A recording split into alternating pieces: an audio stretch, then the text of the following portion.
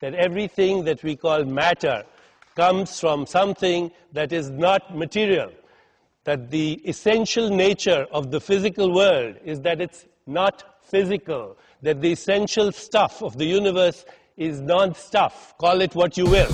Science tells us that nature is a discontinuity, that it's an on-off phenomenon, that there are gaps between every two ons, where you find a field of possibilities, a field of pure potentiality.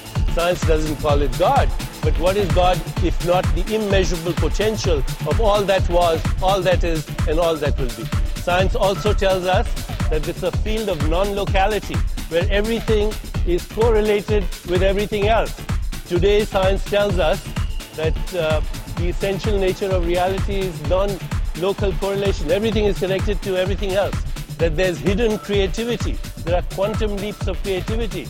That there's something called the observer effect, where intention orchestrates space-time events, which we then measure as movement and motion and energy and matter. Did you hear anything in there that convinces you?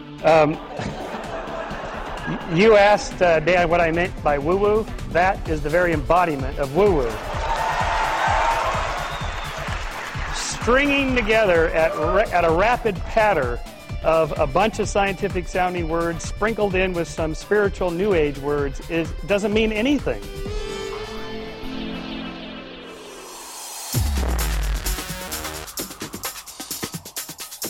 Be advised that this show is not for children, the faint of heart, or the easily offended. The explicit tag is there for a reason.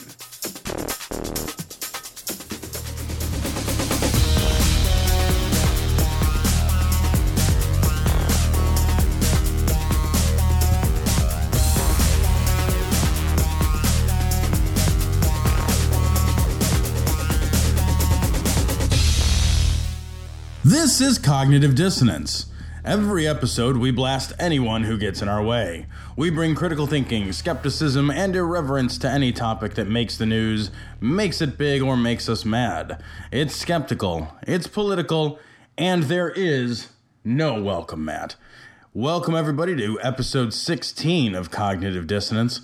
We're going to go ahead and jump right in. We've got some great stories here. I think chief among those stories for anybody who's been paying attention lately is the unfortunate passing of Steve Jobs. I know he's a relatively controversial figure. A lot of people loved him. Some other people really, it turns out, loathed him. I didn't realize that. Isn't that amazing, Tom? I had no idea. I have somebody on my Facebook feed who is like fucking dancing on his grave, as if... Yeah, I know who that is. I know who that is, and yeah, he's on my Facebook feed, I was too. like, wow, really? He's like, at one point, like, the guy put on... like a piece of drama that was done about Steve. Right. And I'm like, that's a movie, dude. Like, that's not Steve Jobs. That's true like thing. A movie. I don't understand. It was, I don't know, the level of vitriol expressed was surprising to me, but it turns out there's a fair number of people who don't like Steve Jobs. Can I just talk? Well, let's just talk about that for a second here, Tom. One of the things that you want to say to people, and I think you and I probably are going to agree on this. Was he the greatest inventor of our time? No, he didn't. I don't even think he really invented that stuff. You know what I mean? Even if he came up with the idea, he's still having other people do the work. You know, he's not fucking coding and fucking putting together the prototype of the iPhone 4. You know what I mean? Like he's got a whole team of people that does that work for him. And is he an evil bastard? I heard a lot of stuff about philanthropy, like, oh, he's never given any money to charity. No, not publicly. But when you have that much money, you've got to figure that some of that money's going. Now, maybe it is, maybe it isn't. You don't know. But he publicly never gave to charity. Okay, well, maybe he had a reason for doing that. I just feel like there's a lot of vitriol about him, but then there's also a lot of fucking, like, gob-snobbing going on, man. People are fucking just knob-snobbing this dude, like, fucking, he's the greatest guy ever, and we lost the greatest. Like, okay, you lost the head of a company, but, big deal. Yeah, I'll tell you this. I've noticed that after he passed, my Mac did not disappear. Yeah. Wouldn't start I'm up. using it right now. You're just like beating on it like, Jobs, make it work. My iPod did not cease to work. It's unfortunate that he died in the sense that, hey, that guy, made some cool stuff I bought or was involved. He was in involved. Cool Yeah, that's exactly it. stuff He was that involved. I don't know what his level of involvement was. You know, I mean, he's a figurehead. Like the figurehead is gone, and you know, was he a visionary? I guess there's an argument to be made either way. I'll tell you what he wasn't. He was not a man who made good medical decisions, it turns out. No, he did not. Fortune magazine reported in 2003 that doctors discovered a tumor growing in his pancreas. Not a good place for a tumor. Oh, no. It turns out, worst place on the body for a tumor? That's pancreas. Bad. Yeah. Survey says. 6 months. We've surveyed 100 people. We've asked them where the worst place to have a tumor is. 25 of them died before they could answer.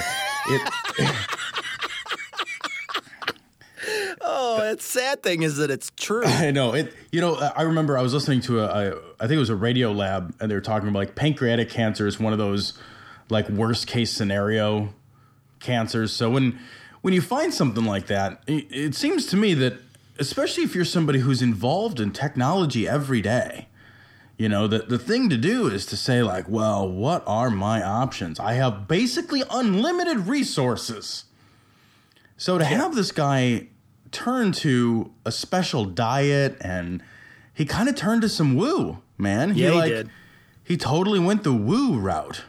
It took him over a year before he finally got the surgery. And they had said that he would get, you know, maybe 10 plus years because this surgery normally prevents people from dying for a while once they get it. And he waited a full year, and he only got, like 4 or 5 years after that surgery. Right. He had a form of cancer that was described as highly treatable with surgery. And the tumor of his type was generally curative. But instead, he decided to go with a diet. Here's the thing. There's a ton of these sort of I've got cancer, what should I eat? Diet treatment plans.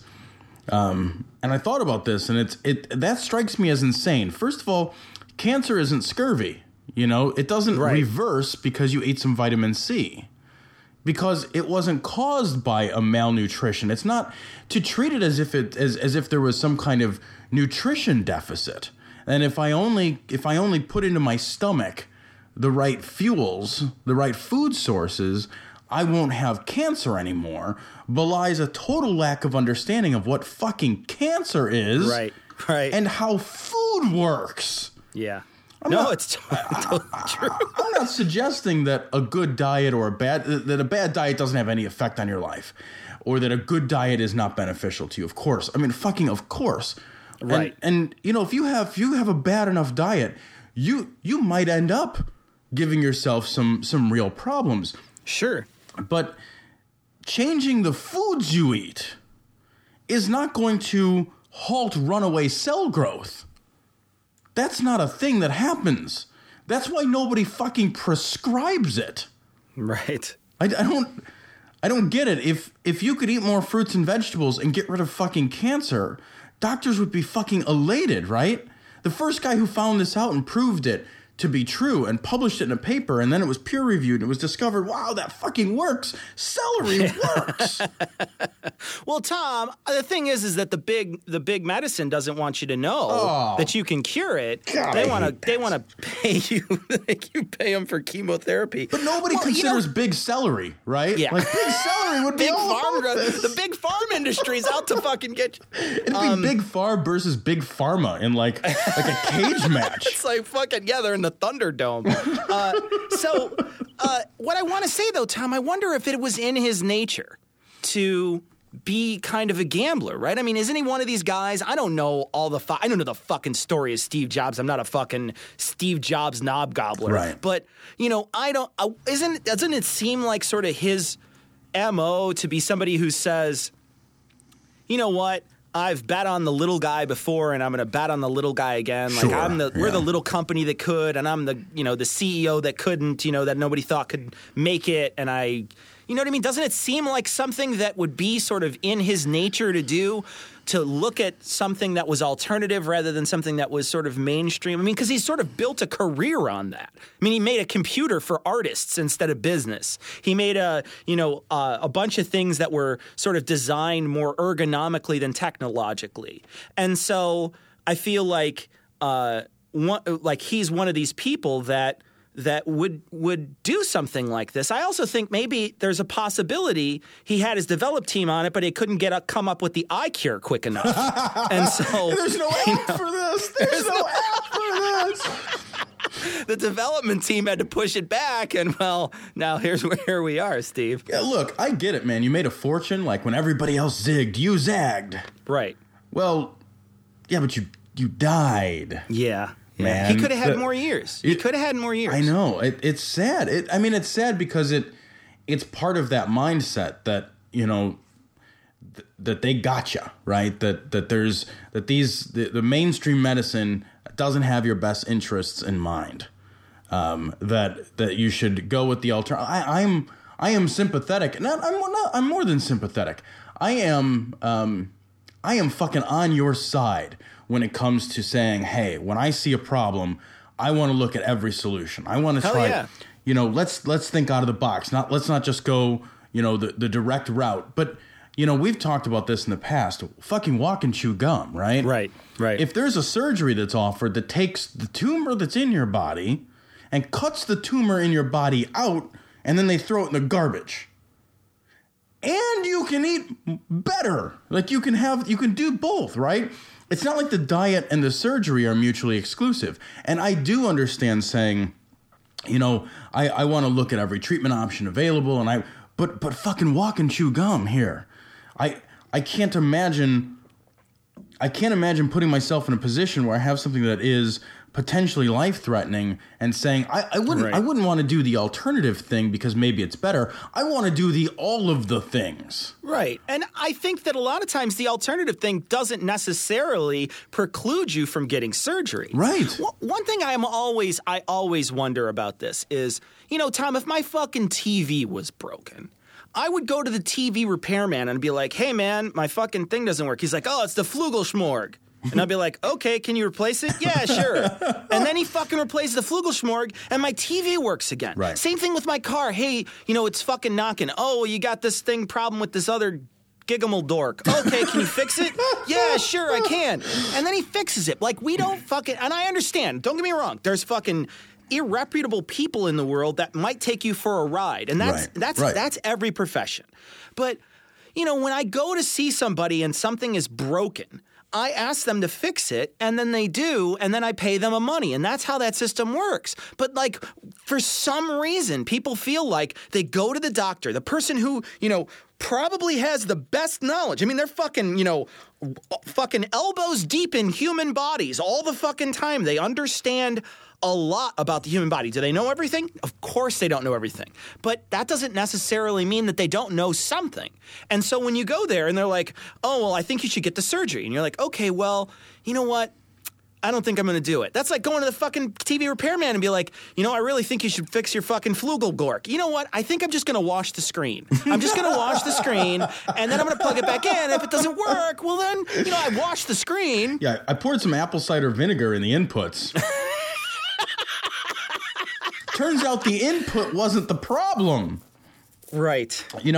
I do understand that, and I think I understand where it comes from. It's this idea that I've got a body and I know my body, and I am bodily, and there again I feel sort of sympathetic to this idea that you go to Dr. A and he says one thing and Dr. B says another thing.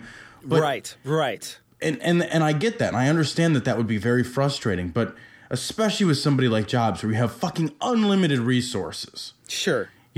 For most of us... Where you don't have to make an appointment at the fucking Mayo Clinic. Right. You can just walk in and be like, I would like to be treated. And they would be like, we would like to treat you. Because if they don't, you could be like, fine, I'll just buy your Mayo Clinic. What do you want, Yeah.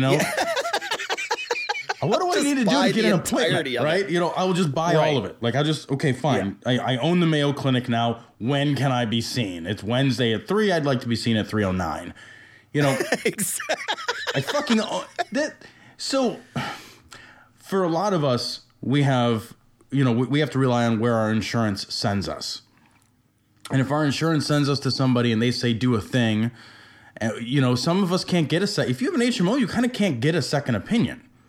It's true, and that's a little frustrating because there is differing opinions on some of these things and differing options, and so. to effectively evaluate your options is difficult when you have limited resources. That's not the case with this guy. He has fucking unlimited resources, so go see 10 doctors. None of them would have said, eat a more balanced diet, or here's some fucking supplements.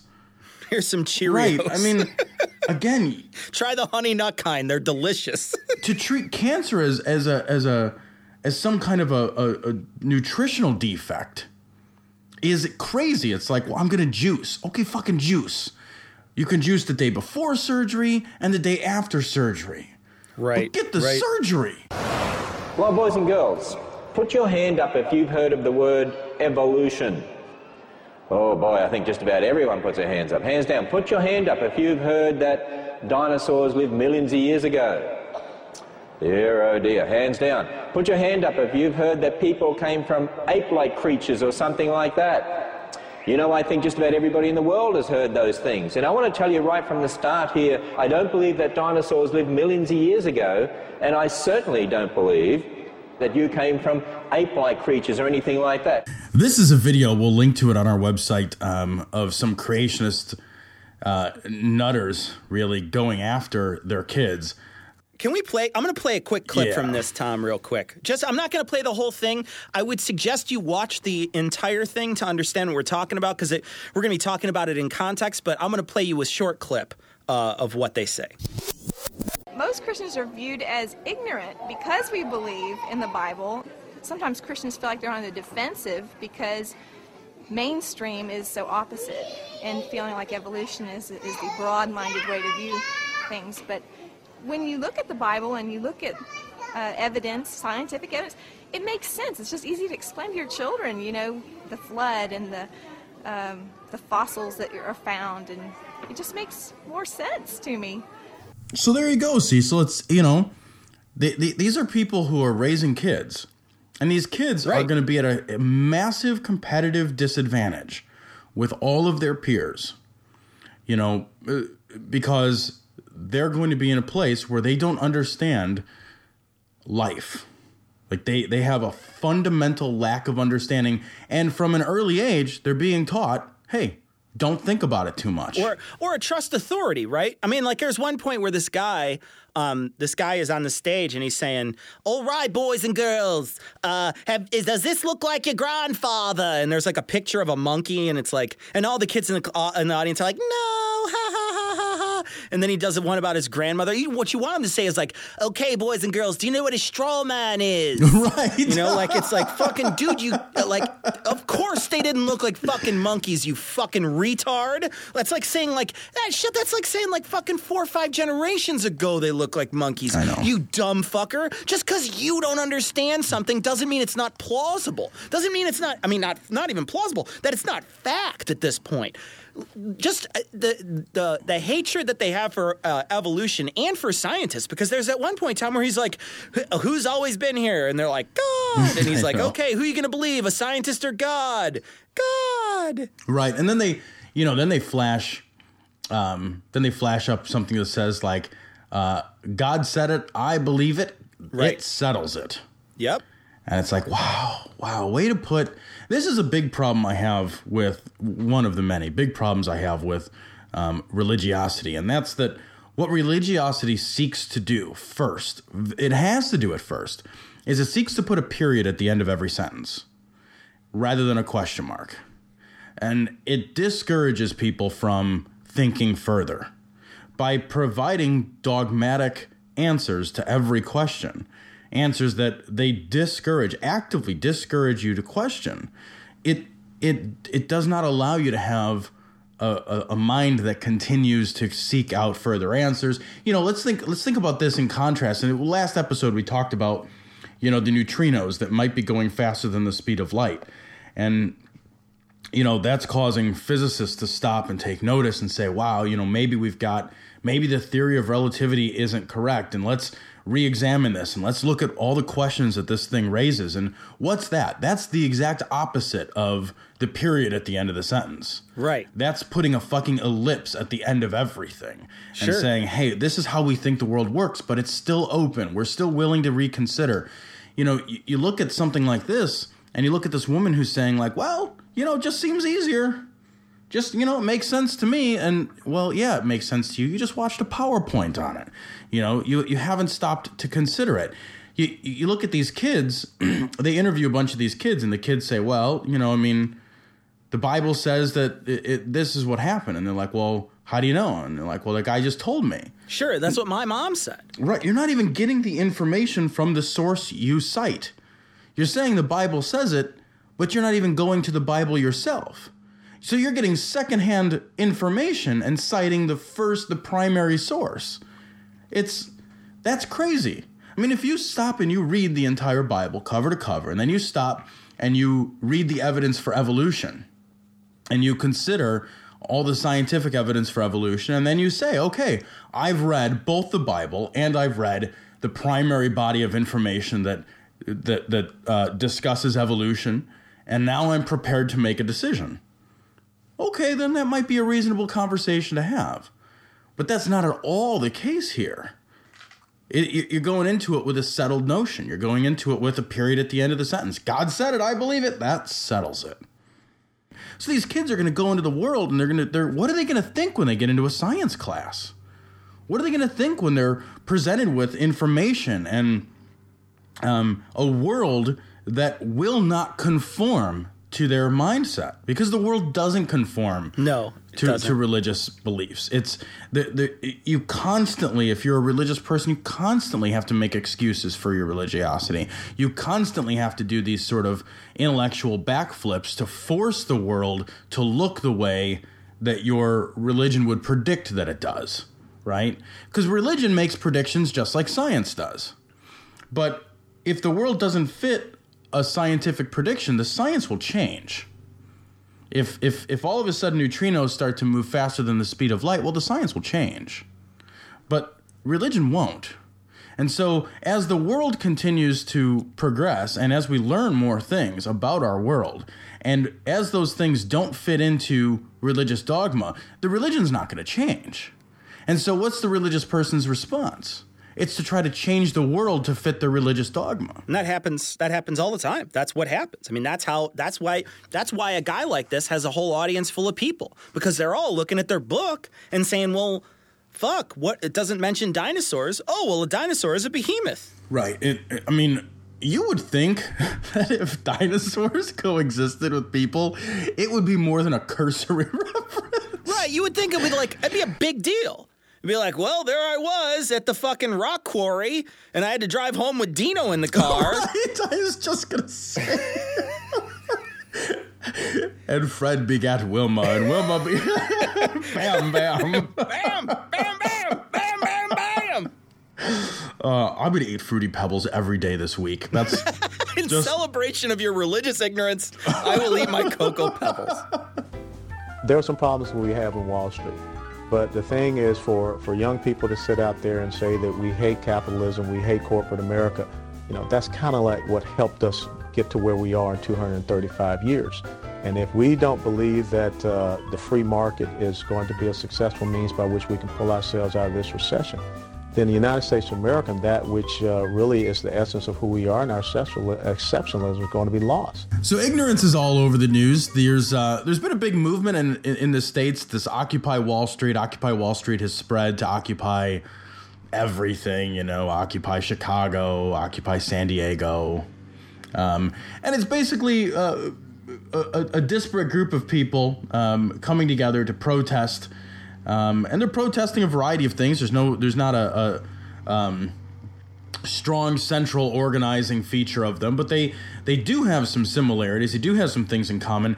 However, they're being labeled, Cecil, as anti-capitalist. What happens there, I think, more often than not, when somebody labels you as an anti-capitalist, they're trying to make you look like a communist, right? They're trying to make you look like somebody who is not who's unpatriotic. They're trying to, when you label somebody like that and you say you're an anti-capitalist, you're basically telling the rest of the people that you're talking to, and this is Fox News that's doing this, they're trying to tell their listeners and their viewers, hey, these people are un-American.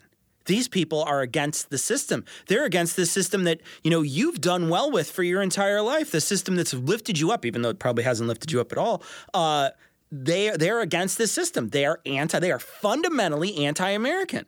And so now you can drum up a support against this cause and also make it seem sort of frivolous and just almost like the whim of children. Right. And, it's a way to marginalize the message by marginalizing the people. Sure. And if you can do that, if you can make the people seem crazy, then you can make the message seem crazy. It reminds me a lot of the Tea Party, though, actually. It does. There are a lot of similarities because, the Tea Party professed to be about one thing, taxes. Taxed enough already. And then the reality, of course, was that when people showed up to the protests, they showed up with 100 different signs with 100 different agendas. And half of them were racist, and part of them were Christian, and part of them were traditional social Christian conservative values, and some of them were about taxes. Right. I think few of them were about taxes. I think the interesting thing here is that there is a striking similarity between the Occupy protests and their desire not to be taxed, and their issues with corporate tax structure. Well, I think so. There's a real similarity there. They can't come together because they're on different sides of the aisle, and so I think that they can't see that they're kind of pissed about a lot of the same things. And these are legitimate things to be pissed about. Well, we've said it before, that the Tea Party movement, if it had been about taxes and that they had stayed on message, it would have been a legitimate movement, I think. I think so, too. And I think it would have had they have legitimate cause for concern. The problem is that their message was basically diluted and hijacked by every conservative group possible. They're like, wow, we're going to have tons of people, so let's get your abortion nutters out, and let's get your super Christian crunchies out, and let's get your gun nuts out, and let's get your racist anti-Obama nuts out, and so then it became this sort of diverse collection of kooks. Yeah. And it's a problem, it damaged the credibility of the Tea Party so much that they are, I think, an irrelevance at this point. The Occupy Wall Street people have some legitimate gripes and legitimate concerns. And to see them also running into the same problems that the Tea Party movement ran into is frustrating. It's like, how do you, at this point, protest? How do you come together as a nation and say, hey, I don't care if you're on the left or right-hand side of the aisle, shit's fucked up. Shit's fucked up when the banks put us in a position where we had to spend $1 gajillion bailing them out. Right. And then immediately after they get bailed out, they all go on to make more money than they've ever made before. And nobody's supposed to be pissed about this. Like, you bankrupted our economy. You damaged our economy. You crushed our housing market. You were rich.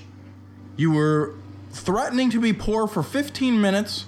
We bailed you out. Now you're mega rich again. Right. And people see this, and they're pissed about it on both sides. And to have them be labeled as anti-capital, there's nothing capitalist about what's going on right now. I think what you've got to look at, when you look at this, you've got to think, what are they protesting? They're protesting the 1% of people that are controlling the most of the money in the country. And they're mad about it. They're mad that these people aren't paying their fair share. They're paying, like Warren Buffett is paying less taxes in proportion than his secretary is.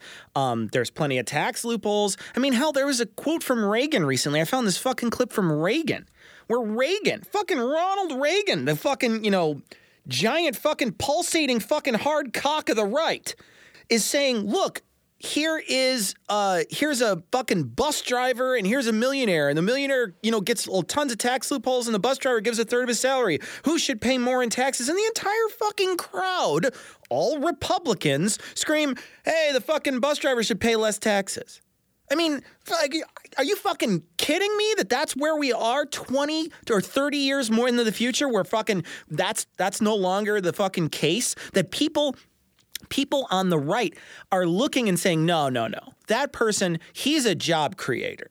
That's a job creator. You can't tax the job creators. Well, you know what? We haven't fucking taxed them for 10 fucking years. And they haven't been fucking like shoveling the fucking jobs down the American people's throats. You know what I mean? Like there's still a fucking deficit of jobs. So let's stop pretending that that's working. And we're deeper in debt. Our country's fucking, practically bankrupt.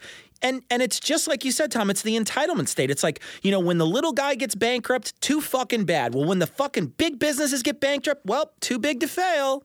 Right, because they're the ones that are going to create the jobs, and right? There's genuine frustration over that. You can't have a system that favors people in a fucking country that prides itself on not favoring people. Yep. There's legitimate cause for concern. I think it's frustrating that the same message broadcast by a different group is now the subject of derision. Right. And I don't think that's because there's not support. The polls show there's a tremendous amount of support. Yeah. Oh, yeah.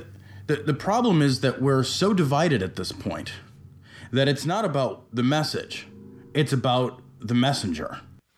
I'm a little scared too in a couple ways, and this may sound fucking completely conspiracy theorist. So if you're listening and you think I sound like a fucking conspiracy nut, please send us an email at dissonance.podcast@gmail.com and tell me I'm crazy. But I just want to say, like, the media, it seems to me, the media has either been painting it as kind of a bunch of kooks, or they have been not covering it at all. One of the things that's kind of alarming is it hasn't been trending on Twitter at all, and that's something that seems a little dubious to me. This is a big movement with a lot of people, and a lot of people that aren't there are talking about it and using these hashtags, and they're not showing up as trends on Twitter.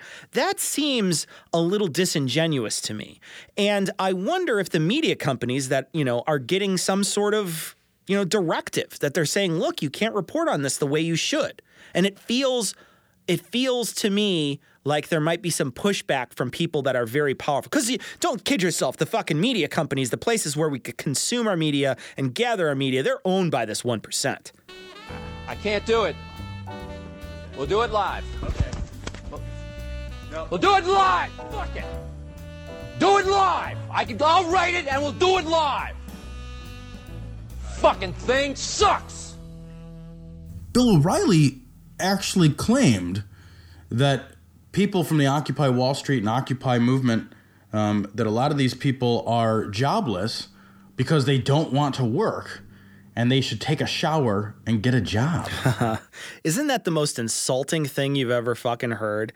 Like, this is a guy who's never really known what it's like to be hungry. This is a guy who doesn't know what it's like to be, desperately unemployed, doesn't know what it's like to receive public assistance. This is a guy who's been shitting nickels his entire life. Yep. So, of course, he's not going to have that same perspective that other people that have been in a bad situation will. I am always shocked at the level, and this is not an isolated opinion, Tom. His opinion is not an isolated opinion. His opinion is a pretty common opinion. Yep. If you talk about people that have been privileged their entire life, and I'm not talking about color here, I'm just talking about economically privileged, whether that's white, black, or whatever color.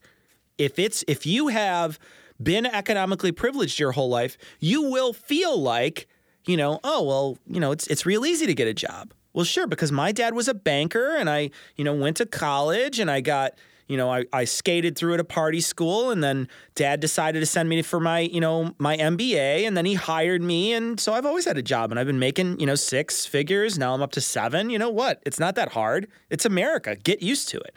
It's very easy to see the world from that viewpoint. And I'm always shocked at the people that have sometimes have had a hard time looking at the world and being like, oh, well, yeah, of course it's easy. I'm always shocked at those people. I know what it's like. I mean, I'm not going to say I was the poorest guy ever, but I grew up pretty in sort of some pretty bad poverty when I was growing up, and I never lose sight of that because it was a desperate time and it was tough. It wasn't an easy thing to do, and I always wonder about these people that are just like, oh, it's so fucking easy. Right. Right. When he says, like, take a shower, like, I mean, he's clearly making, like, a dirty hippie sort of reference.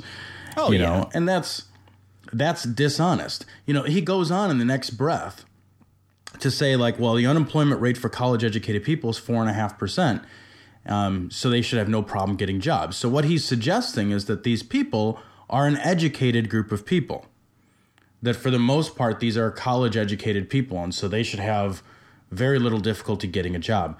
Look, unemployment, first, I think it's crazy that you're attacking the educated class. Right. That's kind of insane. Second, this idea that because you're employed, you should not have cause for concern. I'm employed. I have cause for concern. Right. It's not the fact that you're employed or unemployed that gives you a reason to be concerned. There's also a tremendous number of people who are horrifyingly underemployed. Being employed doesn't mean that you're getting a sustainable living wage.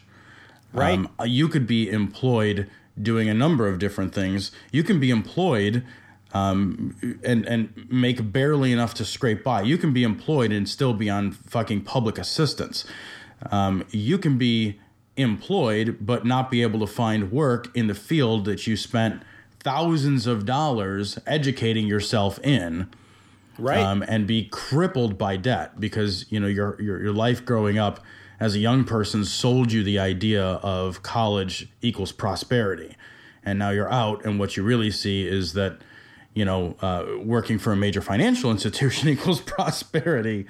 Right. And that, trying to get a job as, let's say, a teacher means that you're unemployed or you're subbing with no benefits, and not working for 3 months out of the year. Or, there are so many instances where employed doesn't mean shit. And employed doesn't mean that you shouldn't be concerned. And when the educated masses are the ones that are pissed off, maybe it's time to stop and say, wow, here in America, even the people who have a college degree, those people feel disenfranchised. That's a problem. When the most educated group of people in your country, the college educated, gather together to say something is wrong, well, maybe those are the people we need to listen to. I'm sure you're aware of the fact that there are these protests going on down around Wall Street, right. Occupy Wall Street. They've spread to some other cities in the country. What do you make of that? What do they make of it? What do they want? Well, I don't know what they want, but I think they think that the banks have given them a raw deal over the last few years. I don't have facts to back this up, but I happen to believe that these demonstrations are planned and orchestrated to distract from the failed policies of the Obama administration. Don't blame Wall Street. Don't blame the big banks. If you don't have a job and you're not rich, blame yourself. You don't think the banks have anything to do with the crisis that we went into in 2008? They did have something to do with the crisis that we went into in 2008, but we are not in 2008. We're in 2011, okay? Yes, they had a big part to do with it. And obviously you could go back and say, okay, what did the banks do to do this? These demonstrations, I honestly don't understand. What are they looking for? To me, they come across more as anti-capitalism. That's basically what it comes across as. When I was growing up, I was blessed to have had parents that didn't teach me to be jealous of anybody and didn't teach me to be envious of somebody. It is not a person's fault because they succeeded. It is a person's fault if they failed. And so this is why I don't understand these demonstrations and what is it that they're looking for. So Herman Cain's kind of interesting. This is a guy who's trying to be a viable candidate, and he's doing better and better. Yeah, he is. He's trying to be a viable candidate for president. I think it would be interesting, as an aside, to have two black people going, vying for the general election. I think that would be kind of exciting. I wouldn't vote for Herman Cain, but I still think it would be kind of exciting to have that be a reality here in the States. It'd be interesting to see the Tea Party protest signs then. We don't know what to do. They just hold up signs that just say cognitive dissonance, No, they just hold up a sign that says, we're fucked. But he basically says he doesn't even understand the protesters or what they're protesting, and it basically says that they have nothing to bitch about. This is one of those guys I was talking about, though, Tom. This is a guy who his parents were poor. He grew up, went to college. He wound up going to college, but his parents were poor. I think his dad was a chauffeur. You know what I mean? And his mom she was like a janitor. And here's this guy who grew up poor and then forgot what it's like to be poor. And I wonder too, it's like he's one of these guys probably who thinks that, anybody can make it. I mean, and that the impossible things happen. I mean, he's a black guy in the Republican Party, so he's got to think that. That guy basically believes at this point that you can get bit by a radioactive spider and get magic powers. Yeah, exactly. Right? That you can get irradiated and become the Hulk. Right, That's what he thinks. He thinks that if you could Hulk smash anything. He's already experienced magic. Yeah. I just wonder, he's doing one of the things he says in this. He says that happened in 2008. It's not 2008 anymore. I'm just thinking, well, the effects didn't just stop in 2008, fucko. The banks collapsing and asking for all that money just didn't fucking well, that 1 second is gone in time. Right, and we haven't recovered. There's no repercussions to that? I don't understand why you would even say that. We haven't recovered. Right? That's like saying that. Okay, so let's make a quick analogy. Let's imagine that 3 months ago, I got hit by a car. I got in a very serious accident. And I was left unable to walk for a long time. I had to do a lot of rehab. My legs were broken. My hip was broken. Okay, so I'm in bad shape 3 months ago. It's like coming back to me in 90 days and being like, why are you so grumpy? What's going on? Be like, well, I fucking can't walk. Well, you got hit by a car 3 months ago. But I'm not better yet. Well, why are you so grumpy? Here's your radioactive spider. Right, I know. It's well, I would understand his viewpoint better if the economy were fucking railing along, or if 2 years ago it had recovered and it was railing and now it had flagged again. That would make sense. But there has not been a recovery. I got hit by that car 3 months ago, and I'm still in intensive care. Right. And you're coming up to me and being like, geez, you really seem in bad shape. What's all the grumpy Gus face about there? Somebody's got a case of Mondays. Are you insane? This is a guy though that looks at the national economy, and he looks at his own checkbook, and he uses his checkbook as a barometer for the national economy, right? Exactly. He's like, oh well, I got fucking a shit ton of money in the bank. America's doing great. Right. What's wrong? What's wrong?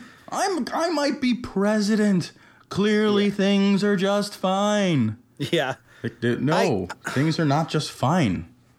You nut hut. Well, and then he's also talking oh, I just think it's anti-capitalism. And she's like, oh, and I just think you didn't think about it. I know. We got to talk about the anti-capitalism thing. True capitalism does not exist. We don't have a free market. We've never had a free market. Let's stop fucking around and pretend we want a free market. We don't want a free market. Nobody wants a free market. A totally free market, unregulated by government, doesn't work. It would lead to chaos. We've had it. It's the fucking Wild West. It's child labor. It's 7-day work weeks. It's a lack of safety and environmental controls in factories and businesses. It's madness. It existed. Yeah. It didn't work, right? It's monopoly. All day long, look at what constantly happens in every facet of the business world. Let's look right now at media and banking. That wealth and that power over time consolidates. As company A starts to do better than companies B, C, and D, they either crush or absorb those companies, gaining a larger share of the market and becoming more monopolistic. Government comes in and has done so many things that override the free market. OSHA is an example of overriding the free market. OSHA doesn't make any sense from a free market standpoint. Environmental regulations override the free market. Trust busting and monopolistic controls, anti-monopolistic controls, they override the free market. The free market leads to a shitty way to live for everybody. So there's always a balance between governmental control and regulation and the Wild West free market. So this idea that because people are upset, as power and wealth continues to coalesce into a smaller and smaller handful of people and corporations, as people express their concern and frustration about that, the idea that that's anti-capitalist, that's a liar's idea. There's no such thing as capitalism and a totally free market in the States. There hasn't been since the beginning of the Industrial Revolution. No, I agree. I think I totally agree with you. I think that, there has to be some sort of regulation. If you start pulling away regulations, problems happen. See 2008. Right. You know what I mean? Like, all you have to do is roll back the clock 3 years and look at the fall of 2008 and say, what the fuck happened? What happened is that Wall Street nearly collapsed. And there was just this just complete panic with our markets because nobody knew what to do, because everything was fucking built on a house of cards, because there wasn't any regulation, and because people were selling these loans because they could make money. There's a lot of blame that can get thrown around there, but a lot of people like to just pretend that all it was people. You hear about it all the time. The Democrats allowed people that could have never gotten loans to get a loan. No, it was the banks. It wasn't fucking. It wasn't Obama on fucking cold calls being like, you really need to give this guy a loan. It wasn't like that. These are people that are just like, hey, man, we could make a fuck ton of money if I trick this guy into getting a loan. And not even trick him, just fucking convince him to get a loan. Right. Convince this guy to get a loan.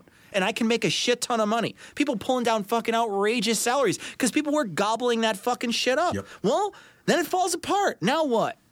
It was fucking a house of cards. And it wouldn't have been a house of cards if there was more strict regulation in there. Shit, Tom, you're not a fucking financial analyst, and you knew it was a fucking house of cards 3 years before it fucking fell. You were telling me this is not a fucking sustainable way to fucking treat the housing industry. No. It's not sustainable. And you told me 3 years before it collapsed, maybe sooner. You told me that. Because it never made any sense. I used to be a closer. I used to close loans, and I would go out. I would drive out to these homes that were garbage. I mean, they were awful homes. They were places that, honestly, I've been to homes that should have been bulldozed, that were unsafe to live in, that were in terrible neighborhoods. And I would close a loan for somebody who, made $2,000 a month, who was, and they're closing loans that are $250,000, $300,000, $400,000. Oh my God! And you look at it, and you're like, your payment on this loan exceeds your monthly income. It's more than you make. Your home isn't worth what they say your home's worth. And I closed hundreds of these loans, hundreds of them. It was crazy. It never made any sense, and it broke the back of the U.S. economy. Did. Yep. And here we are, and Herman Cain is saying, well, that was 3 years ago. Yeah. Well, when you break your back, you don't just, snap to the next day. Unless you're the Hulk. Unless you're the Hulk. Right. Herman Cain is the Hulk. This just in. He doesn't get on a plane. He just jumps from fucking pole location to like the new fucking place where they're going to have the debate. He just jumps back and forth. Cain mad. Somebody needs to draw Herman Cain as the Hulk. Okay, that is your assignment. That's phenomenal. Rick Perry says his vaccine mandate on young girls was about cancer. This was about trying to stop a cancer. Only doctors opposed Perry's order for safety reasons, and the pro-family Texas Eagle Forum said it was all about the money for his campaign and for his cronies. Even worse, Rick Perry's wife had worked for the company that makes the vaccine. Now, the question is about Rick Perry's character. Paid for and authorized by Keep Conservatives United. The Republican Party is having some problems with vaccines. Doesn't surprise me over much since they have a problem with science and medicine and dinosaurs. But they're having some problems with vaccines. A pro-Michelle Bachmann ad and her comments regarding Rick Perry's stance on the HPV vaccine, they seem to be getting weirder and crazier, Cecil. And it's kind of nice that the two nuthuts, like the two biggest crazies.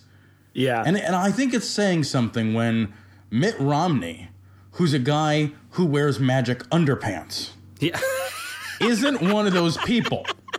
right? It's amazing, isn't it? When you're saying, oh yeah, the guy with the magic underpants, he's probably the best of the lot. Right. So when you got the two most extreme, and they're just bickering like kids, and they don't know how to do it right, Cecil. What? You know what I love? I absolutely love that this ad was paid for by KeepConservativesUnited.com. I love that this ad was paid for by that.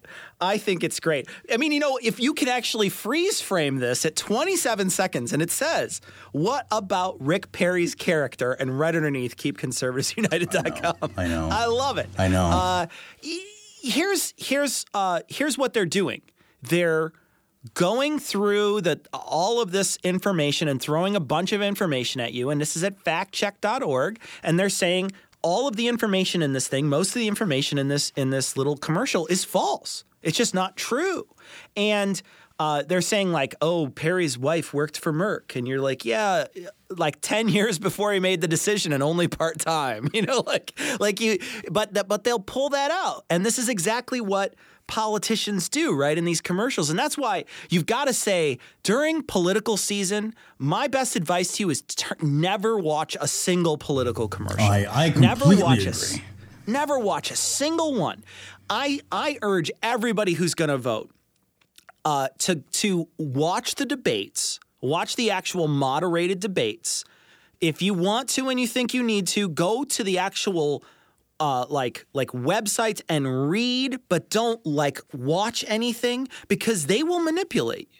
They will try to manipulate you. I saw a fucking Rick Perry ad recently that looked like Braveheart. He's like fucking riding on a horse, and he's like fucking Rick Perry's fucking swooping in to save the government. And they show all this stuff beforehand about how the government's going down. And they show Obama saying, we're sick of all this stuff, and I'm gonna promise you change, on and on and on. And they keep showing fucking Wall Street failing and all this stuff, and it's fucking completely manipulative, and it doesn't help anyone. It doesn't, this doesn't, when you watch shit like this, you just see how bad our political system has become. And I want to say, too, as a throwback to those Wall Street folks, you're out there protesting now. Get your fucking ass to a ballot box when it comes time and I'm talking in the primaries, too.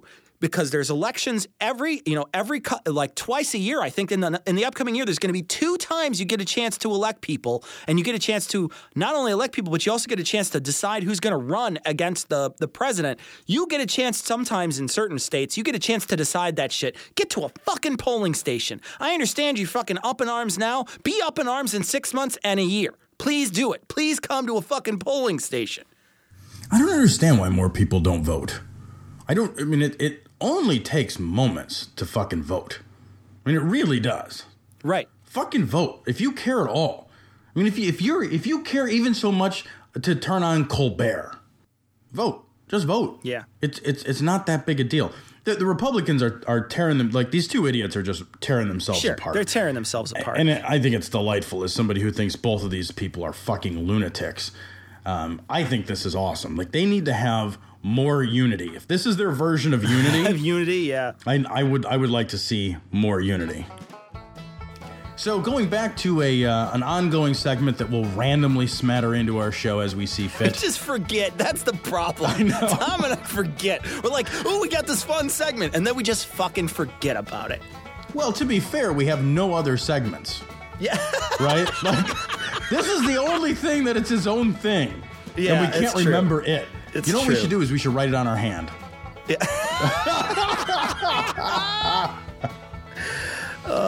So from Conservapedia, the trustworthy encyclopedia, it says right underneath it, we have Minutemen Border Patrol.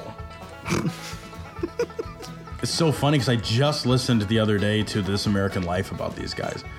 The Minuteman Border Patrol is a group of concerned volunteer citizens that help federal border agents with defending the borders of the United States, enforcing America's sovereignty. I love defending. I love that that's the word they chose, is defending the borders. I like enforcing America's sovereignty.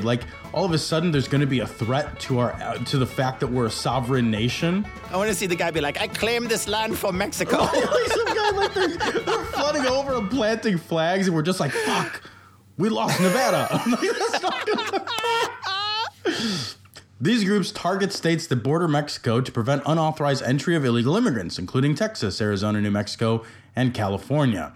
They advocate a secure border, which includes the construction of a border fence system and a virtual fence system. That's actually to catch virtual immigrants. It is. Yeah. Anybody who surfs the web near the border, they're fucked. They get caught in the virtual fence every time. It's a bitch. It really is. President Carmen Mercer of the Minutemen Civil Defense Corps has disbanded the organization. Civil Defense Corps. I love America because you can name anything. Right? Like, this is a country that has a bank called Fifth Third Bank. Right? 1 2/3 bank? How does that even work? Fifth Third. He said, the mental attitude of many Americans is turning meaner, and we are concerned that this could cause problems. What does that even mean? I don't know. Like, that last sentence doesn't make any sense. Like, the meanies. You guys are a bunch of meanies. Taking my illegal immigrants and going home. Rising aggression in the country, U.S., Mexico, and decisions by lawmakers in Washington who have pushed amnesty down our throats. Pushed amnesty down our throats. Amnesty isn't something that has been pushed down our throat. Amnesty isn't something that's real. There's not been amnesty granted. If it's been pushed down our throats, shouldn't we be choking on it by now?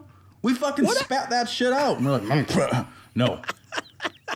What I don't understand is the last line, Tom. It says, Jim Gilchrist's Minutemen Project organization is still in operation with chapters in over 15 states. I don't understand that either. 15 states?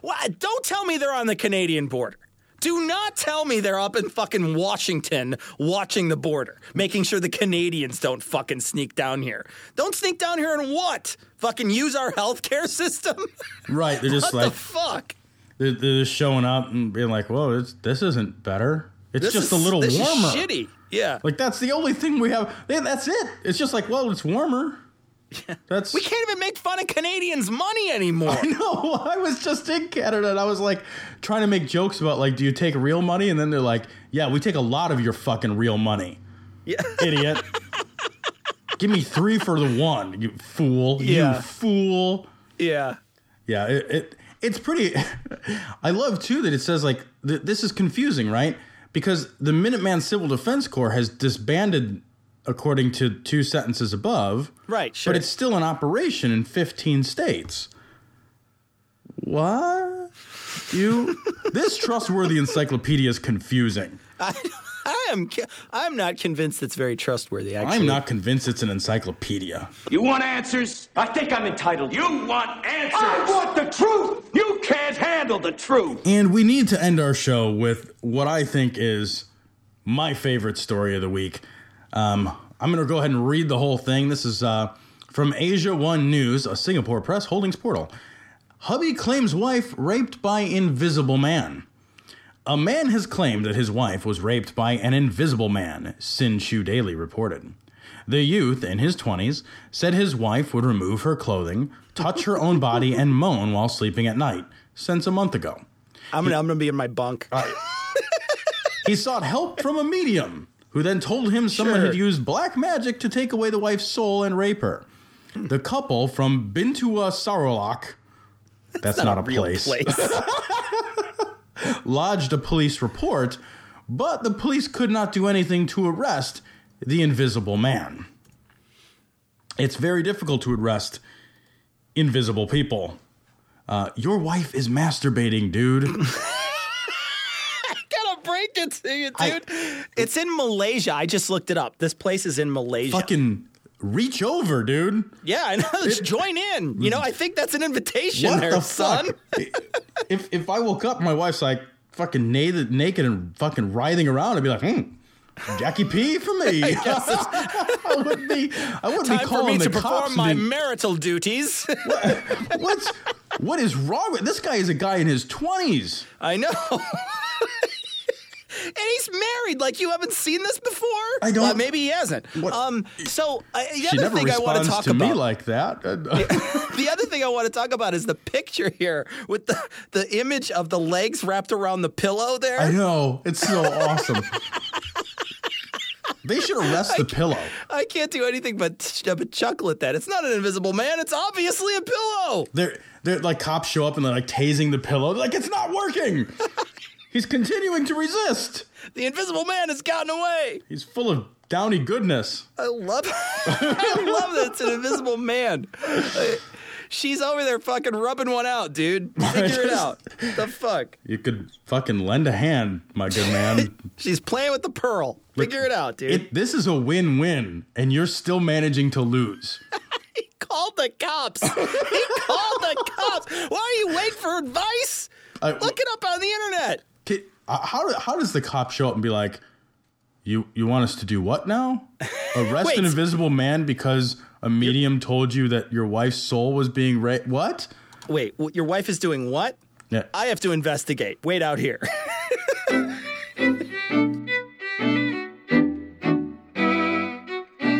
right, so we want to start our email section with a message we got from Mike. Now, Mike sent us a message, and he said, the title was Marriage in America, and he says, love the podcast. Thought you might be able to have some fun with this. Keep up the good work. Mike, I just want to mention that you sent us like 40 pages of random code. Like, that's all it is. Whatever did not work. I think my computer's actually been taken over by your computer. I'm not sure. But you just sent us a big batch of code. So if you want to resend that, then we'd be able to talk about it. But I didn't see anything that was in there. No, I couldn't view it either. Yeah. It looks like me trying to do a something on a computer. I'm sympathetic because that is basically every email I've ever sent. Right. It looks like you hired a couple monkeys just to type for 3 days. Randomly bang on the keyboard. We got an email from Drew. We had mentioned Drew last time. Drew tried to post us a crazy textbook. We trumped his crazy textbook with the crazier textbook. Yeah. So Drew's also got a show, and it's Philosophy Over Beers. He's got a website, philosophyoverbeers.com. We'll post a link to it. It looks terrific. I watched a minute and a half clip on there. That's the maximum attention span I'm able to sustain at any one given time. Clearly, your skills to computers is tremendous because I could barely even watch this thing. I actually know After Effects and know the amount of time that he put into that, and it looks spectacular, Drew. Great job. We got some more Android app feedback, Cecil, from Dusty. I like this because we've only sold 2 Android apps. Right. So we've gotten feedback twice. The other Android app we sold was bought by my wife. Right. So I bought the other one. This is great, though. Fucking awesome. 2 shows in a week. I agree, Cecil. It is the damn rapture. You guys suck big wet yak balls. Yak balls this time. Are those bigger? They got to be bigger than donkey balls. Why are they wet? What's with this yak? Well, Control we're sucking yourself. on them. No, we're sucking on them. They're going to be wet. Well, I'm very glad to fillet yak balls for you, Dusty. I mean, if it gets me feedback, I guess I'll do whatever it takes at this point. James sent us a photo, and I'm just going to post the photo. I'm not going to tell you about it. Just go find the photo on our website. James, thanks for sending it. I laughed out loud. It entails the Pope. That's all I'm saying. The Pope is in a photo. If you want to see the Pope in a photo, you have to go to our website. So we also got an email from Luke. Luke had some suggestions for the show. I'm not going to go over all the suggestions for the show that he had. I appreciate that very much. If anybody has suggestions for the show, segments you'd like to hear, ways that you think we could improve our show other than me spending money and buying a decent microphone, I would love to hear it. So send us these suggestions. Luke, thank you very much. Luke also sent us a couple of clips that he suggests we might use in our intro. These are good clips. We listened to them. Thank you. We'll definitely consider these. Again, we really enjoy getting this kind of feedback from our listeners, and thank you very much for the email, Luke. I want to mention too. He says, one of the things he says in this email is he says that there's a lot of times that we agree and that sometimes we don't take the devil's advocate side. And I'm gonna just throw this out there that a lot of times there is no devil's advocate side when it comes to skeptic stuff. There really isn't. On the one side you have like crazy woo, and on the other side you have reason and science. And there's no way either Tom or I is going to take a side that's going to be like, yeah, Steve Jobs should have fucking changed his diet. No, I don't think either of us is ever going to say that. No. And I think the reason why is because, like we just fall on this side of the spectrum. And a lot of times politically, Tom and I just fall on this side of the spectrum. Neither of us are really going to just step up and just try to disagree, I think, just to disagree. I don't think that we're going to be able to do that. Yeah, I don't want it to be dishonest. But we do appreciate the feedback. I mean, I don't want it to seem like we're just saying thanks, but no thanks. But thanks, no thanks. We appreciate the feedback. No, thank you, Luke. That is good. I just wanted to mention that one thing where you mentioned, it might be better if we argued a little more. I get that. I understand that. And there's a lot of people, even in the movie review podcast that we do, where they're like, well, you guys agree on everything. It's like, well, if I came out and just tried to be argumentative, it would be disingenuous. It just wouldn't make any sense. Right. We got, I got to say, ZV470 on Twitter. He's great. He always retweets stuff for us, always mentions us, recommends our podcast. Thanks, ZV470. The guy lives in New Zealand. He's awesome. I read his tweets. He's a great dude. So thank you again. We really appreciate it. We also got a tweet that included a link to Religion Poisons. This is a blog, religionpoisons.wordpress.com. I just want to talk real quick, Cecil, about the image on the top of it. Image. Best banner ever. It says, "Thank you, Jesus." And it's got this woman like with her arms up and like looking up at the sky because Jesus is north, for helping me find my car keys. And it's got an athlete with his hands clasped together. It's for letting me throw that touchdown. And then it's got the most horrific image of a starving baby. There's no text underneath it. Oh, so if you want to go there, like Tom said, it's religionpoisons.wordpress.com. We will be, Religions Poisons is the name of the Twitter account. So we will be going to your blog. I'm going to put it on my blog list to go and check some stuff out. So we'll probably use you in the future. Thanks for sending your blog to us. And if you have a skeptical blog and you'd like us to mention it, or if you have a skeptical podcast you'd like us to mention, feel free to send it to us, guys. Like, we're going to throw you shout outs because we love that this community is so tightly knit and that they communicate like this and that they get ideas off of each other. We love that about this community. It's this sort of idea that that knowledge reciprocates itself and it just keeps on growing. So yeah, send us stuff. We'll mention it. It's almost like we're creating like a virtual border patrol against nonsense. And with that, we will leave you with the Skeptic's Creed. Credulity is not a virtue. It's fortune cookie cutter, mommy issue, hypno-Babylon bullshit. Couched in scientician, double bubble, toil and trouble, pseudo quasi alternative, acupunctuating, pressurized, stereogram, pyramidal, free energy healing, watered downward spiral, brain dead pan sales pitch, late night info docutainment. Leo, Pisces, cancer cures, detox, reflex, foot massage, death and towers, tarot cards, psychic healing, crystal balls, Bigfoot, Yeti, aliens, churches, mosques and synagogues, temples, dragons, giant worms, Atlantis, dolphins, truthers, birthers, witches, wizards, vaccine nuts, shaman healers, evangelists, conspiracy, doublespeak, stigmata, nonsense. Expose your sides. Thrust your hands, bloody, evidential, conclusive. Doubt even this.